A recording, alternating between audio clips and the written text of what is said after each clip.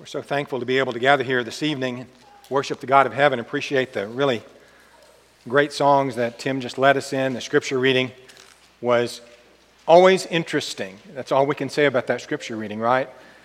Having a baby birthing contest. That's one of the most fantastic sections of scripture I think that there is, maybe. All blessed by God. And appreciate the good prayer that Anthony led us in as well. In heavenly love abiding, no change my heart shall fear. The first line of the first song we sang tonight, one of my favorite songs. I want to talk tonight about dealing with change. Change is a constant, something that we must deal with all the time, no matter who we are. But as Christians, we have tools for handling that. And before I really get into the meat of the sermon, I'd like to announce a bit of a change that's gone on in the life of one of our members here just lately, and that is with Donna Messick. She has, as many of us know, had cancer for some time now. It's entered into the next phase right now, and hospice has been called in. She doesn't need visitors right now, I think, but probably would appreciate some cards and definitely some prayers, so we're letting you all know so you can be praying for Donna. And she's in some good bit of pain right now, and let's keep her in our prayers. So changes happen, don't they? And some of them are frightening, some of them are painful, some of them are joyous. The word change is a really powerful word. It can generate a lot of different emotions: fear, anxiety, excitement, anticipation, the whole spectrum. How does it make you feel, just the word change itself? I'll just tell you that in the core of my being, I don't like change. I don't like it as a word, frankly, because it speaks to me of negative things that have happened. But a lot of people, they think of change as being good because it speaks to them of positive things that have happened. I guess it's just all how you have looked at it. How do you handle it? We all experience it. We're experiencing it right now.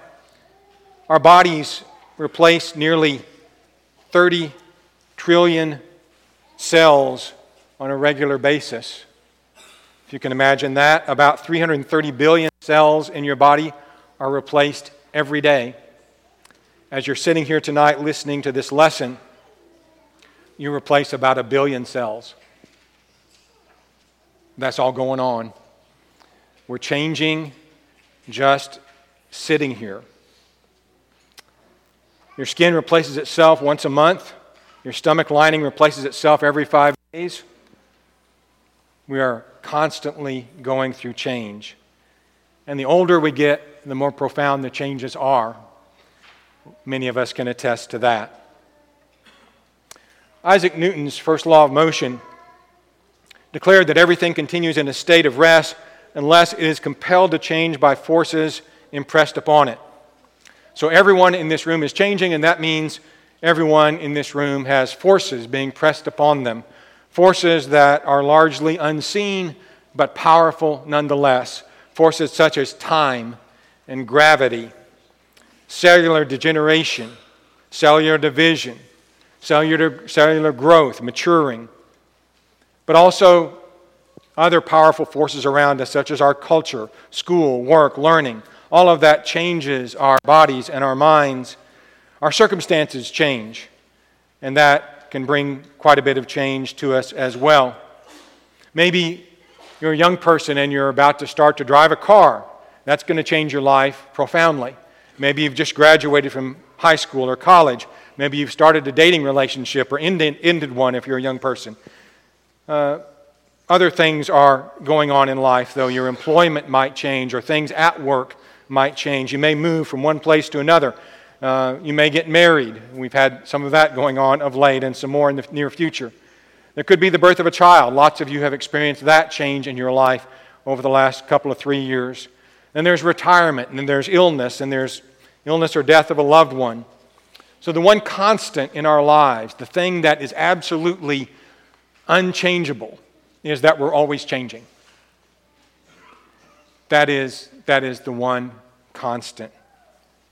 Heraclitus said there is nothing permanent except change. And I think he may have been right about that. I want to go with you tonight to the book of Daniel. And we'll be just skipping around a little bit there. We'll be looking at a lot of other passages. But as sort of a premise for this lesson, I want you to think about the changes that occurred in the lives of 3 young men and a fourth, 4 altogether, that were transported from their home in Judea to a foreign country hundreds of miles away into a culture that they were unfamiliar with at a very young age, teenagers apparently, perhaps, and likely, almost certainly without their parents. Imagine the changes that they would have experienced, the things that were different to them just right off the bat. We'll learn about these 4 young men, that they were going to be trained in the learning of the Babylonians, the culture of the Babylonians, and the language of the Babylonians, and got top-notch education as far as the world would be concerned. But everything was so different in their lives. They would be tempted with things that they had never even seen before growing up in Jerusalem. Never even seen before. They lived apparently for quite a long time in this foreign land. From all indications, Daniel lived over 70 years after he was taken into captivity, in this land of captivity. And after all of that time, how much did Daniel change? We say he's gone from a very young man to a very old man. He certainly matured in a lot of ways. But Daniel, in all of the changes, there was one thing that was constant with him, and that is his relationship with God. Daniel teaches us that when things change around us, we may have this constant relationship with God as we look up to Him in prayer. So we go to the book of Daniel in chapter 6, and you know the story that Daniel is now serving under King Darius. No longer are the Babylonians reigning, but Darius, the Medes, and the Persians have taken over. And Daniel is doing really well. He's elevated to a really high place in the kingdom. Darius is giving thought to setting him over the whole kingdom. And that sparks a lot of jealousy, and so some of the other princes and rulers and the satraps and whatnot cook up this plan to have a writing signed by the king, an edict that no man can pray to anyone for 30 days except the king, or they'll be thrown into the lion's den. Of course, they knew of Daniel's habit of prayer. And Daniel 6 and verse 10 tells us, when Daniel knew that the writing was signed, he went home, and in his upper room with his windows open toward Jerusalem, he knelt down on his knees 3 times that day and prayed and gave thanks before his God, as was his custom since early days. In a world swirling with change, Daniel had his God. And to weather all of the change and the temptations and the trials that he faced in life, including certainly his own aging process, Daniel looked to God. And he did that daily.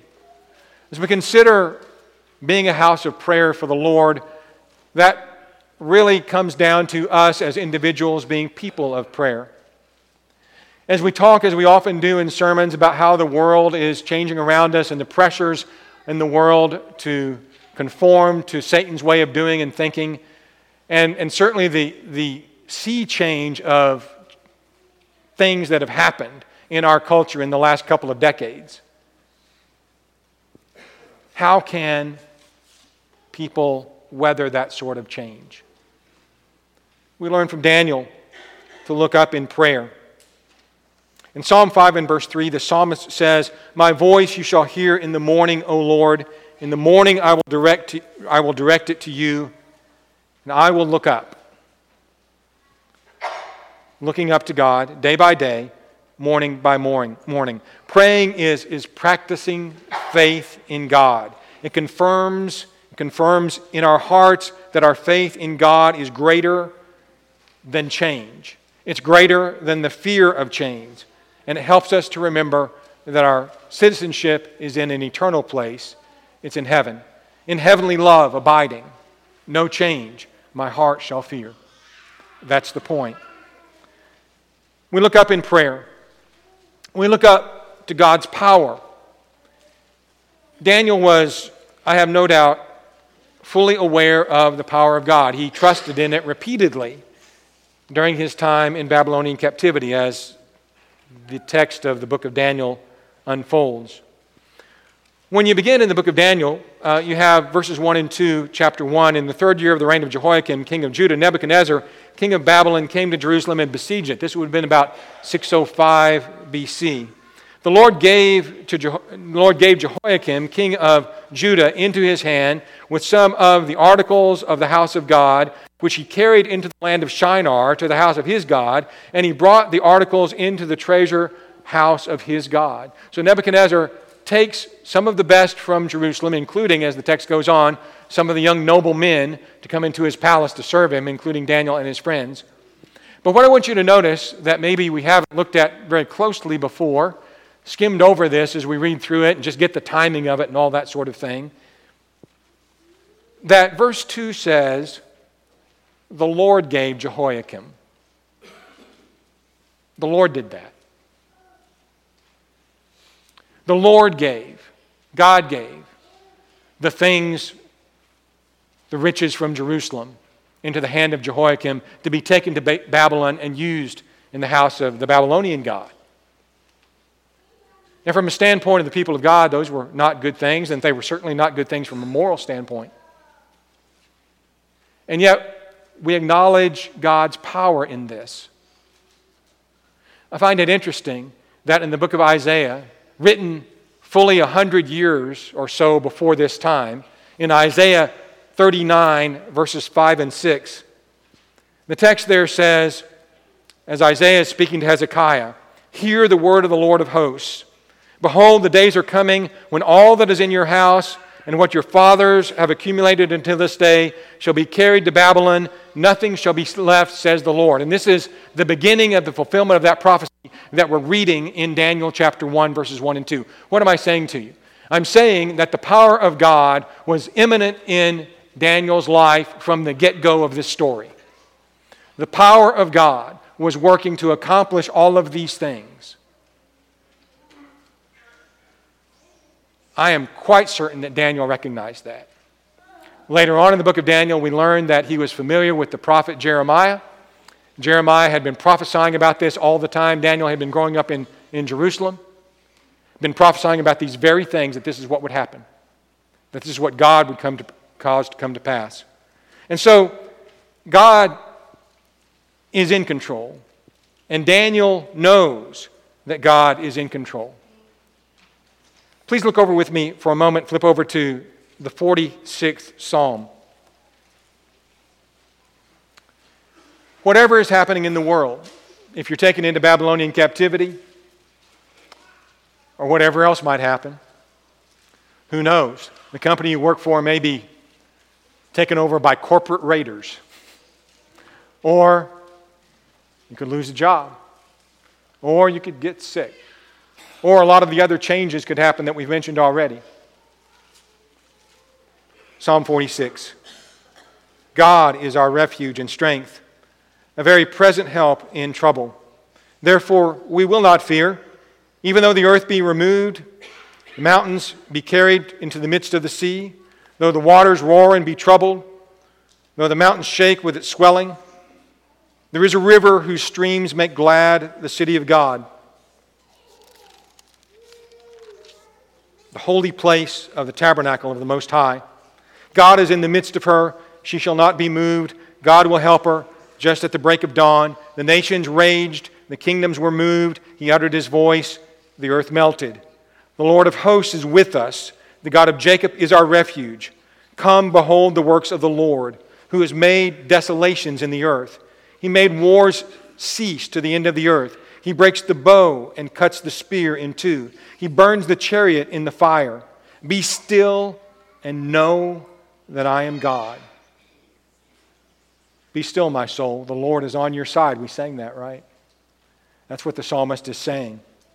Be still and know that I am God. I will be exalted among the nations. I will be exalted in the earth. The Lord of hosts is with us. The God of Jacob is our refuge. So what the psalmist is saying is that everything's not always going to be peachy. He talks about the mountains being cast into the midst of the sea and big things changing and the earth being shaken and all of that. But God is with those who are His children all through it. There are many psalms, of course, that touch on this and many other places in Scripture that we could look at. But Daniel knew it long ago that God's power was with him. God's power was with him in the lion's den in Daniel 6. God's power was with him to interpret the dreams of Nebuchadnezzar. God's power was with him. God's power was with him all through it. God's power was with his three friends when they were thrown into the furnace of fire. God was in charge. And God's in charge today. Whatever the changes are in your life, and some of them are big, grievous, some are happy, some are small, whatever they are. So we look up to God in prayer, we look up to God's power, and we look up to God's presence. Jesus promised His last words in Matthew chapter 28, I'm with you always, even to the end of the age. Jesus is with us. In Psalm 16, the psalmist there says in verse 8, I have set the Lord always before me, because He is at my right hand, I shall not be moved. Therefore my heart is glad, and my glory rejoices. My flesh also will rest in hope. God is with us. He is present. Psalm 73 and verse 23, I am continually with you. I am continually with you, God. You hold me by my right hand. God is present with us. So, when change happens, let's look up. Let's look up to God in prayer. Let's think about His power. Let's think about the fact that He is with us, whatever it is we're going through. Secondly, as we go through changes, let's look in. Not inward to ourselves so much, but into Scripture. We need to, in the face of that which is changing, look into that which is changeless, which is the Word of God. God's Word stands unchanged forever. Here is a rock that we can count on. Daniel applied God's Word to his circumstances. I don't know if you ever thought about this. When in Babylon, he's told that he's to take a certain diet for his training and preparation to serve in the king's presence. Daniel 1 and verse 8 says this, Daniel purposed in his heart that he would not defile himself with the portion of the king's delicacies, nor with the wine which he drank. Therefore he requested of the chief of the eunuchs that he might not defile himself. I don't know for sure what it was about the king's food and drink that would have defiled Daniel. I know that in a lot of pagan cultures, these things would have been offered to the pagan god before they were eaten. And so it could have had to do with the idolatrous nature of the foods. Barring that, it could well be that the foods were food that Israelites were not to eat. And there was quite a bit of that as well. So whatever it was, Daniel knew this, that if he partook of this food, he would defile himself. Where did he get that information? From the Word of God. This isn't something Daniel's inventing. I can't eat this because I don't feel like it, right? This is something he knew he would defile himself if he partook of it. And so he makes the request of the chief eunuch, I don't want to do this. And he's allowed to eat that which was wholesome. Isaiah says in Isaiah chapter 40 and verse 8, that the grass withers and the flower fades, but the word of our God stands forever. Jesus said in Matthew 24 and verse 35, heaven and earth will pass away, but my words will by no means pass away. Our life in Christ is sown with incorruptible seed, this eternal Word of God. And when our life is based on that Word, our life is as eternal as the Word is. Think about how this is put to us by the Apostle Peter in 1 Peter chapter 1 and verse 22, when he says, "Since you have purified your souls in obeying the truth through the Spirit in sincere love of the brethren, love one another fervently with a pure heart, having been born again, not of corruptible seed." Not seed that gets old, not seed that changes with time, not seed that's going to rot. You haven't been born that way. You have been born again, but not of corruptible seed, but of incorruptible seed, he says, through the Word of God, which lives and abides forever. The reason why born again people live and abide forever is because they're born again by incorruptible seed, which is God's Word. It lives and abides forever because, and then he quotes Isaiah, "All flesh is as grass, and all the glory of man is the flower of grass. The grass withers, the flower falls away, but the word of the Lord endures forever, and this is the word which by the gospel was preached to you." Here's the word. Here's the word that is eternal. Here's the word that makes you eternal, that gives you everlasting life. But we must continually live it. It must be in our hearts and in our minds. What we see in Scripture, we must apply. The simple words that James writes in James chapter 1, "Be doers of the word and not hearers only, deceiving yourselves." We talked this morning about remembering the word. We need to remember the word. But we need to remember to do the word. To do the things the word instructs us to do, to live it. This is not just an academic education that we're giving ourselves or our children in our Bible classes or when we study the Bible at home. It's not just knowing to be knowing. It's knowing to be doing. It's a way of living. Be doers of the word and not hearers only, deceiving yourselves. If anyone is a hearer of the word and not a doer, James says, he's like a man observing his face in a mirror. He observes himself, he goes away, immediately forgets what manner of man he was or what kind of man he was. But he who looks into the perfect law of liberty and continues in it, keeps gazing at it, is not a forgetful hearer. He remembers. He's not a forgetful hearer, but a doer of the work. This one will be blessed in what he does. Let's look into Scripture. The elders have encouraged us on a Scripture reading plan for this year. I'm a little bit behind on mine, but I'm planning to catch up. I hope that you're up to date on it and reading along. And that's really just the tip of the iceberg as far as what our study should be and our looking into God's Word. We must rely on it in this world of change. Brothers and sisters, we spend a lot of time keeping up with the changes, don't we? You know, just think about all the changes. Whether you're talking about in our society, in our culture, the political world, what's going on in the news every day, and what's going on at work. Oh, me. So my computer just bit the dust. My laptop at home actually bit the dust when I dropped it. It wasn't the dust, it bit the hardwood actually. And so it had been a good computer, but it's dead, So I sashayed over to Walmart the other day and picked up the cheapest laptop I could find, But I got that thing and powered that baby up. I just love inaugurating a new computer, don't you? And everything's different. It's in a different place, and all the stuff, the new software, and you got to do this and that. Maybe Tracy's the only one that even likes anything like that. I don't know, but Tracy or Greg, I guess. But I mean, it's just, and the software updates and the new, and they do all this stuff to you all the time. I despise all of that. I just want you to know. But we spend a lot of time keeping up with all of that. I remember when Sandy was working at H&R Block. It seems like every year they'd have an update to their software that did the taxes. Every year. And so you have all of this pulling of hair and consternation and all of that sort of thing that comes from. You all know what all that's about.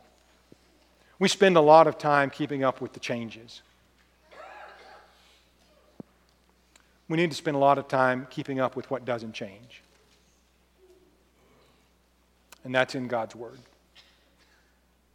Because that's the only way that we're going to keep up with what does change. Let's spend time in God's Word. Let's look into it. Let's look ahead expectantly. Because what's ahead for us is eternity. God is preparing us through whatever we're going through the changes of our lives. He's preparing us for greater service, both now and in the time to come. When we go back to the book of Daniel, we find that Daniel and his 3 friends did very well. And it says about them in verse 17, as for these 4 young men, God gave them knowledge and skill in all literature and wisdom, and Daniel had understanding in all visions and dreams.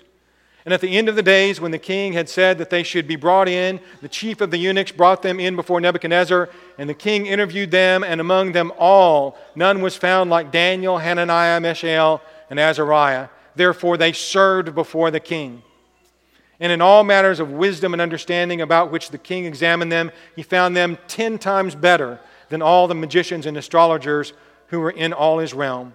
Thus Daniel continued until the first year of King Cyrus, 70 years.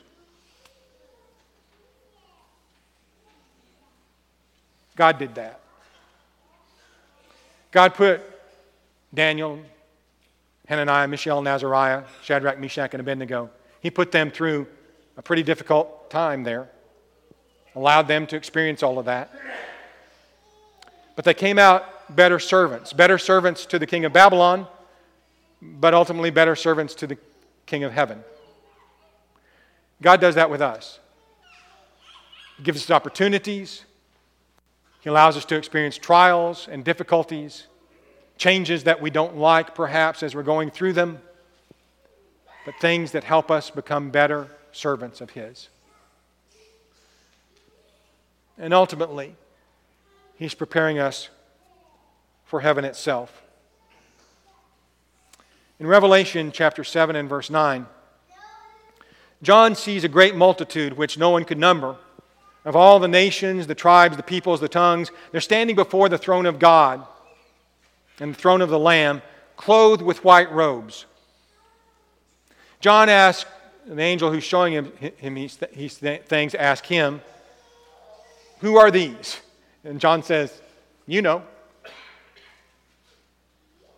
And the response is in Revelation 7 and verse 14, he said to me, "These are the ones who come out of the great tribulation." People vary as to what tribulation is being talked about there. I fully suspect it's the tribulation that the Roman Empire foisted upon Christianity in the 1st and 2nd centuries. But they've come out of the great tribulation, and they washed their robes and made them white in the blood of the Lamb. Therefore, they are before the throne of God and serve Him. Because they came through the great tribulation. Do you see that? And because they've washed their robes in the blood of the Lamb. They're before the throne of God, and they serve Him day and night in His temple. And He who sits on the throne will dwell among them. That's what our life here is all about. It's preparing to serve God in eternity, and we have to go through some changes to be able to do that. God is going to carry out His plan with us in this world and in the world to come. If we put our lives in His hands, regardless of what's changing around us, if we put our lives in His hands, what Paul says to the Philippians is certainly true of us. Philippians 1 and verse 6, being confident of this very thing, that He who has begun a good work in you will complete it until the day of Jesus Christ. What God is doing in us and through us, He will complete it all the way until the day of Jesus Christ, which I take to be the day of eternity. The Lord's Day. God is preparing you for that and for that habitation which is to come. And Paul talks about desiring to leave this tent and receive that eternal home. He says, he who has prepared us for this very thing is God. He who has prepared us for this very thing is God, who has given us the Spirit as a guarantee.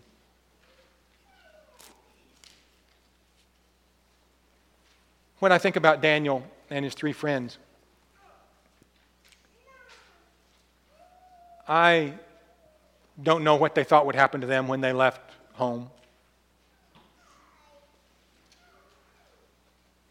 But I think it's a fair guess, at least, that they could not have imagined how God was going to use them.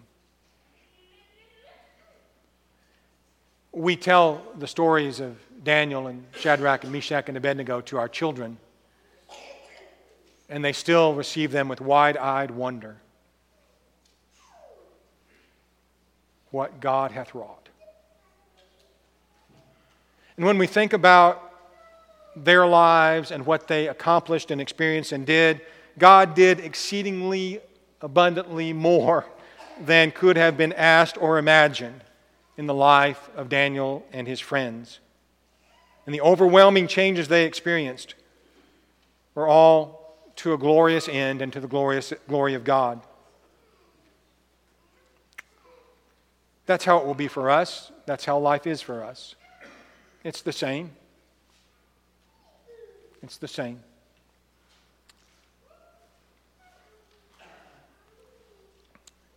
Job thought about it this way. If a man dies, shall he live again?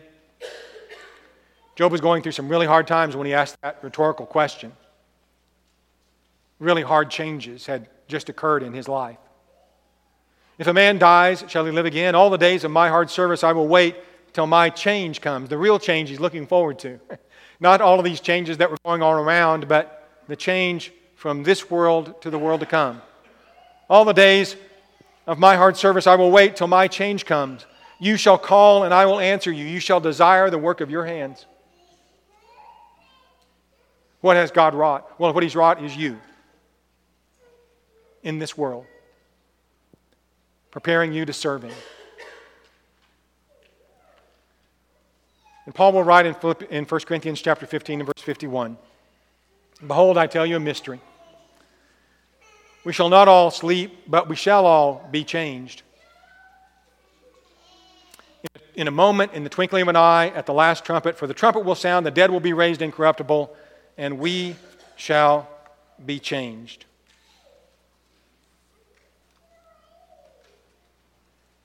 I'm really looking forward to that.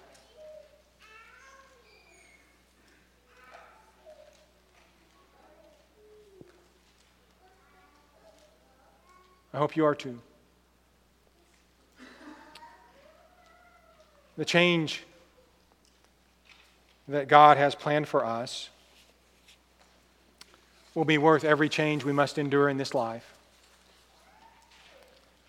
And everything God allows to happen in our lives to chisel us into a form that is fit for eternity.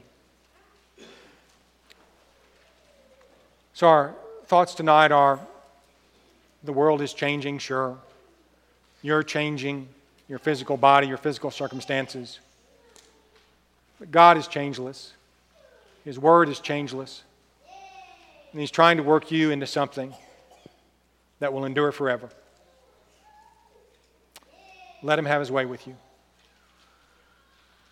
We'd ask you to come while we stand and sing.